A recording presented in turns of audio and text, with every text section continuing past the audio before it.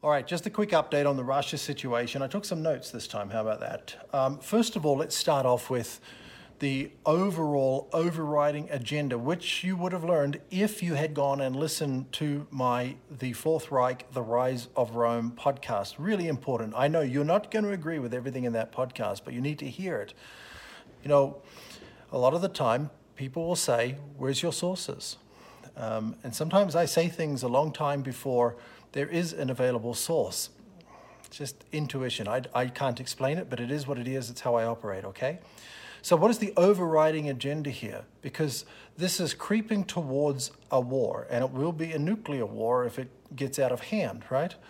And you think, these people surely don't want nuclear war. Of course they do, because the Nazis want to depopulate the earth. They mean to kill us. That is their ultimate agenda. They don't want peace with Russia. They want war with Russia. Why? Because people will die. And as long as people die, they're fulfilling their aim. Now, you may think, oh, that's a little ridiculous.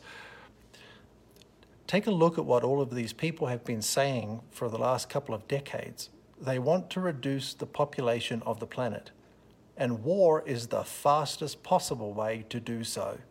They mean to kill us, right? I started using this little slogan I came up with a few years ago. They mean to kill us, TMTKU. You can go to tmtku.com or theymeantokillus.com and buy a shirt with my slogan on it. All right, Russian troop movements are to save lives, retreat and surround. There's a lot of talk about how slowly the Russian troops are moving into Ukraine. This is 100% intentional. They don't want to kill anybody. There's already been about 300 to 400 casualties on the Ukrainian side. They don't want to kill anyone. They come up to a station of troops, and you're hearing in the news, and then they were able to fight back the Russians, and the Russians retreated. This is a war strategy. You retreat because now you know where the enemy is, and then you surround them. You go all around and behind them, and you cut off their supply chains. No food, no water, no more ammunition, and you just stay there. And you stay there until they surrender. Man, Russia has immense firepower. If they wanted to just kill the Ukrainian troops, they'd just kill them. They don't have to be gentle unless they had a real specific reason. And they do. They don't want any of these Ukrainian military to be killed. There was that story about the 13 Ukrainian soldiers on this island. Was it called Rat Island, I think? And it was like, these soldiers fought to the death. No, they didn't. They surrendered, and they were all taken away and given accommodations and food, and they're being held for the time being as prisoners of war in pretty decent conditions. They don't want to kill anybody. Now, for some, they just won't ever accept that, but this is what they're doing. Come in, find where the troops are, surround them, block off their supply chains, wait until they're so hungry they have to surrender. That's the most, gentle approach that you could have. This is the chivalry of war, right? Because it's not an invasion. They just want to take out the entire military infrastructure. They're not interested in killing people. Now, if you're here, give me some thumbs up, please. Let's get a few more people in here. I appreciate that. Get the engagement bumping up. Now, reports are that Russia has lost 10,000 troops. I mean, this is just, the first casualty of war is the truth, right? Russia has not lost 10,000 troops. We don't know the numbers, but, if it's even close to 30 or 40, I'd be very, very surprised. Russia is going in and securing areas and then cooperating with the local government to maintain order. They're not taking over the local governments. They're allowing the local governments to continue operating, and they're just providing the security. So again, this is proof that Russia is not trying to take over Ukraine. Now, here's Russia's demands. They have three main demands: recognition of sovereignty over Crimea, demilitarization and denazification of Ukraine. And by the way, for those of you that think, no, when Putin was talking about Nazis, he wasn't talking about literal Nazis. Well, you can listen to his speech that he gave about 4 days ago, just after the incursion started. And you can see there, he lays out who these Nazis are, and he says they are Hitler's Nazis. And then the Russian embassy in Canada responded to the sanctions that Canada was placing on Russia. And in that letter, I'll link it below, in that letter they specifically state, let me read out actually some of that letter. Let me see if I can find that really fast. In that letter, got it? All right, let me read this to you. Secondly, this is partway through the letter. Secondly, for 8 years, Canada not only ignored the rise of neo-Nazism in Ukraine and the genocide unleashed by the Kiev regime against the Russian people in the east of the country, it encouraged and helped these killings. Canada trained military formations, including neo-Nazi radicals. This is a documented fact. And so this is why they're calling for the denazification of Ukraine. The Canadian government, acting as one of the most zealous sponsors and defenders of the Kiev regime, the same regime which raised the symbols, listen, of SS divisions and portraits of Hitler's collaborators, Bandera and, I can't pronounce this other guy's name, Shukovich, as a thing to be proud of. In fact, this protects Nazism.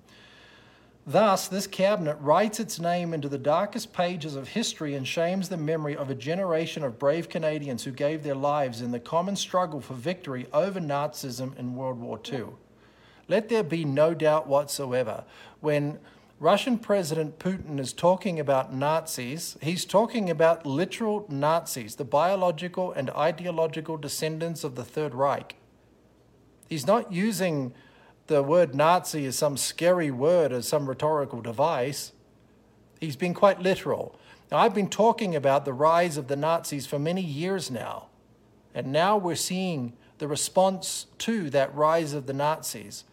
Putin is not going to tolerate it. And we're seeing an alliance form, aren't we, between China and Russia and other nations around the world that have been suffering the brunt of the rise of these Nazis, the Fourth Industrial Revolution, the Fourth Reich. I'm telling you, when Putin is talking about Nazis, he's talking about Hitler's Nazis. This is not an error of judgment in his word choice that he's making. Now, the sanctions have included cutting off Russia from SWIFT. I mean, all of these sanctions are really, cutting your nose off to spite your face. Why would you apply sanctions to Russia? Russia feeds about 1/5 to 1/4 of the world. They're one of the largest grain suppliers in the world. I've looked at the numbers. There's a little bit of a discrepancy. Some say they're the largest supplier of grain in the world. Some say they're the second largest supplier of grain in the world. Either way, they supply an enormous amount of grain to the world. And not just grain, of course, but natural gas and fossil fuels. And you cut off Russia, you're cutting off your own food and energy supply. Very foolish. We're going to see what happens here in the coming fall in the Northern Hemisphere, when it's harvest time and all of these nations want their grain and they want their fuel so their people can stay warm. Where are they going to get it from? OPEC has already said they're going to continue cooperating with Russia. It's going to be very interesting. But the side effect of that also is that this puts the petrodollar in great jeopardy. It really does. And of course, it all goes back to they mean to kill us. They don't care if Europe starves and freezes to death next winter. Oh, that's great. because it's all about reducing the global population. President Zelensky of Ukraine, is trying to fast-track European Union membership. You know, Putin is going to see this absolutely on par with NATO membership. I mean, they're just trying to start a war. Now, I also want to say something about nuclear war. Is there a growing potential for nuclear war? Yes, there is. But it doesn't mean the end of the world. Now, obviously, for the people that live near those targets, that's going to be a really bad thing. But for those of us that don't, and there's a lot of us, we'll rebuild. We'll be okay. Some of us will be completely okay and won't even have to worry about fallout. People in New Zealand is probably the most nuclear protected country on the planet.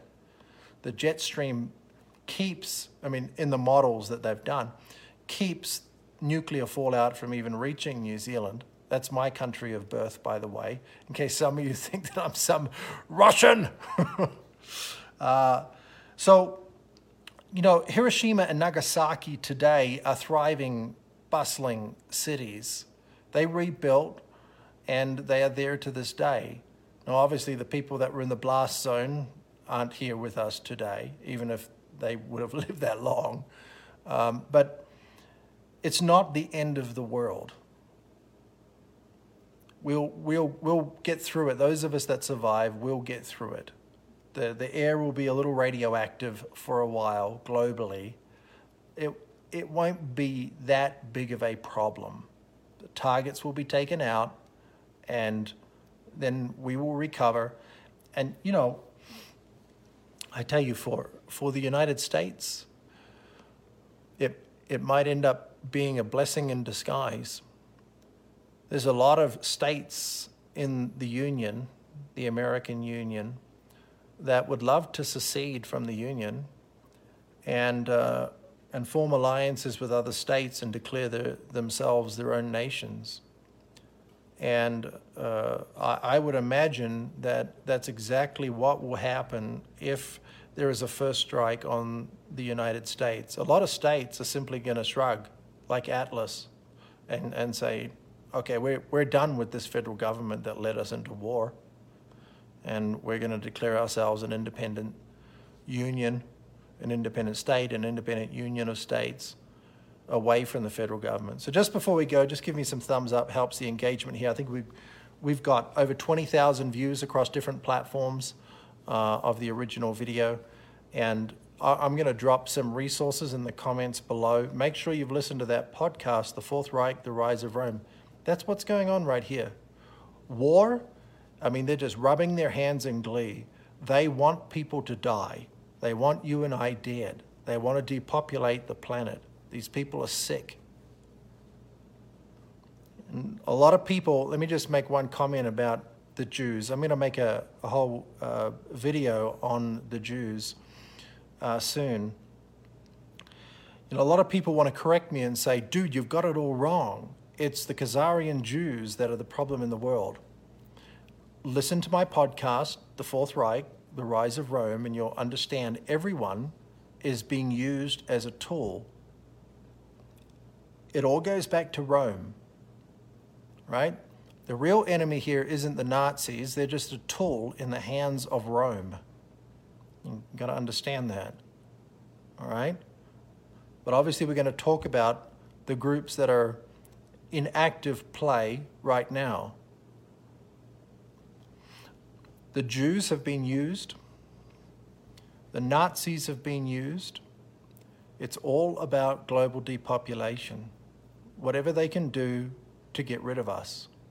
And I will elaborate far more in a forthcoming video on the people that want to keep blaming the Jews for running the world. It's not the Jews. It's the Roman Empire. It's Rome. And Rome is playing and using everybody to reach their aim. Okay? You know, in the text, it tells us that we don't fight against humans, flesh and blood, but against the prince of the power of the air. Let's stop blaming our fellow humans for what's going on and understanding there is a far more significant power behind everything that is going on right now. And that power seeks to destroy all of humanity. Now, I know some of the things I might say might seem a little weird and crazy, but just trust me and listen. Go listen to the podcast, okay? Someone says, I think we're about to get bombed within a week. I hope not, but we won't know until the missiles land, that's for sure.